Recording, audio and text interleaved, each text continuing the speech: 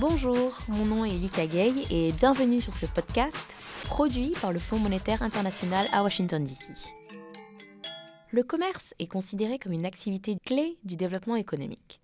Si tel est le cas, beaucoup de pays africains ont eu des avancées que l'on peut considérer comme remarquables. Durant cette dernière décennie, le volume des flux commerciaux de beaucoup de pays africains a augmenté. Cependant, il reste encore des efforts à faire pour assurer une meilleure intégration dans le système commercial mondial. Montfort Mlachila, du département Afrique du FMI, explique l'importance du commerce pour le bon développement de l'Afrique. Le commerce international est indispensable pour le développement des pays africains. Dans l'histoire économique mondiale, il n'y a jamais eu un pays qui s'est développé de manière soutenue sans avoir recours au commerce international. Je cite par exemple le Japon, la Corée et les pays de l'Asie de l'Est qui se sont développés de manière très importante au courant des 50 dernières années, notamment à travers l'ouverture vers le commerce international. Vous avez mentionné que le commerce est extrêmement important pour le développement des pays africains. J'aimerais qu'on retourne aux 2 dernières années. Quel a été l'impact de la crise économique de 2008 sur le commerce en Afrique ? Sans doute, la crise économique mondiale a eu un impact négatif en ce qui concerne notamment les exportations des pays africains qui ont chuté de manière assez sensible au courant de l'année 2008 et dans la première partie de 2009. Mais il faut remarquer qu'il y a eu un relèvement de la croissance du commerce international, surtout à partir de la deuxième moitié de 2009 et encore davantage en 2010. Alors, j'aimerais savoir comment est composée la structure des échanges commerciaux en Afrique. Pour l'Afrique, il faut noter que la plupart des flux d'exportation sont pour l'essentiel des produits des matières premières, notamment les métaux et aussi les produits agricoles.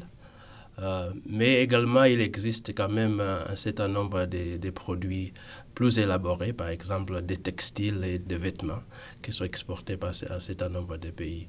En ce qui concerne les importations, l'essentiel des importations, c'est par exemple les produits manufacturés et aussi un certain nombre d'entrants pour la production locale.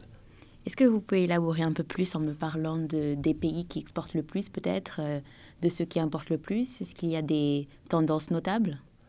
Oui.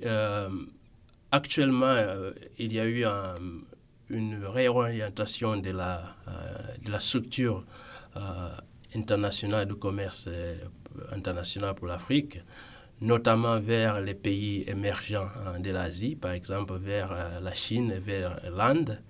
Et les pays qui ont plus augmenté leur commerce sont les pays, par exemple, comme le Ghana, comme le Nigeria et l'Angola, par exemple. Donc, je voulais juste revenir à un commentaire que vous avez fait un peu plus tôt. Vous parliez de l'Asie. Donc, on sait que l'Europe a longtemps été le partenaire commercial de choix de l'Afrique. Est-ce que c'est toujours le cas ou est-ce que, comme vous le dites, c'est beaucoup plus vers l'Asie maintenant et d'autres pays, par exemple?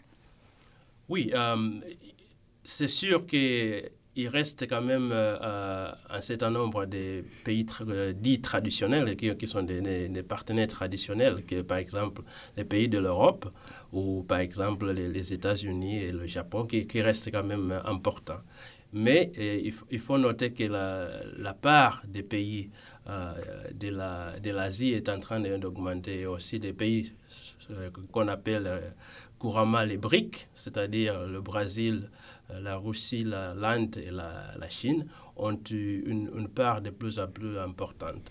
Vous avez mentionné plus tôt l'importance de la présence chinoise sur le continent africain. J'aimerais savoir comment est-ce qu'elle se manifeste. Se manifeste-t-elle en termes d'investissement, d'infrastructures, de commerce? Est-ce que vous pouvez juste nous donner des exemples?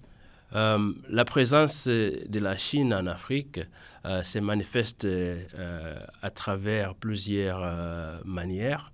Par exemple, au niveau des investissements directs, la Chine a investi dans un certain nombre de pays, par exemple en Angola, au Congo, République démocratique, et dans d'autres pays comme le Ghana ou le Nigeria. notamment dans les domaines des ressources, de l'exploitation des ressources naturelles. Mais aussi, la Chine est en train d'investir dans un grand nombre de pays dans les infrastructures telles que les routes ou la génération de l'électricité. Par exemple, en Zambie ou dans d'autres pays comme la Tanzanie, il y a eu des investissements importants d'infrastructures. Donc, vous aviez mentionné plus tôt qu'il y a comme type d'exportation, des exportations aux ressources naturelles et d'autres de produits de manufacture. Donc, je vois que ce sont deux types de pays différents. Quelle stratégie doivent ces deux catégories de pays suivre pour améliorer leur croissance ?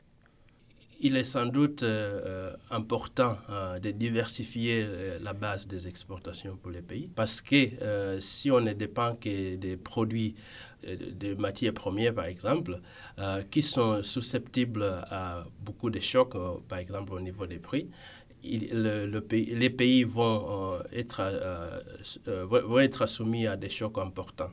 Donc, il est important de diversifier la base des productions vers les produits manufacturés.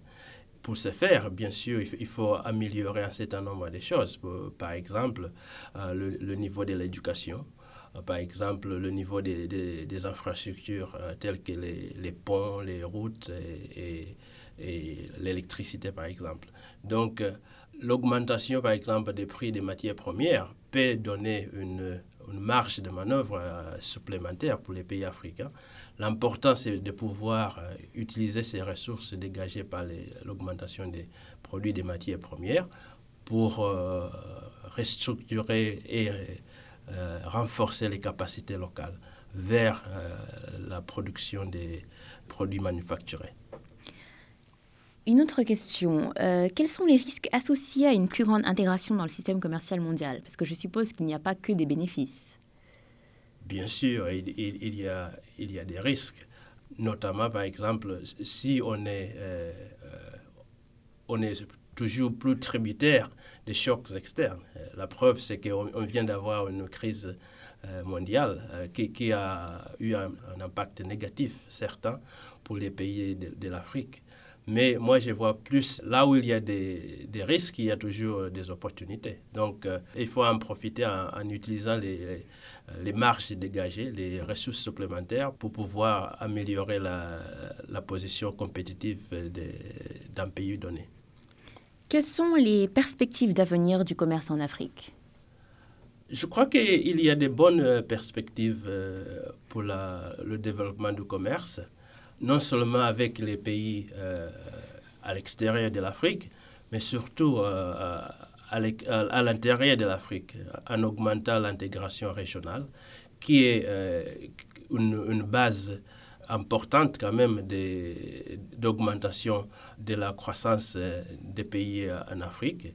Le plus grand problème que les pays font face, c'est les barrières non tarifaires entre les pays qui empêchent l'augmentation du commerce international. Monsieur Machila, pour terminer, est-ce que vous pourriez nous donner une tendance qui, selon vous, sera essentielle pour le bon développement du commerce africain ? Comme je vous l'ai dit tout à l'heure, une tendance importante, c'est pouvoir utiliser les ressources locales, notamment en développant les infrastructures et utilisant par exemple la présence des investisseurs étrangers, y compris par exemple dans certains pays. Les investisseurs chinois ont quand même créé des bases assez importantes pour développer des produits un peu plus élaborés, un peu plus compétitifs vis-à-vis des grands concurrents internationaux. Parce que les pays africains ne peuvent pas continuer seulement à faire des produits, en exportant seulement les produits de base. Il faut aller au-delà des produits de base. Et je suis plutôt optimiste, il y a de bonnes chances de le faire, mais encore faut-il renforcer ses capacités productives. C'était Monforme Lachila du département Afrique, nous parlant des bénéfices du commerce, mais aussi de ses challenges. Pour en savoir plus sur le sujet, connectez-vous au www.imf.org.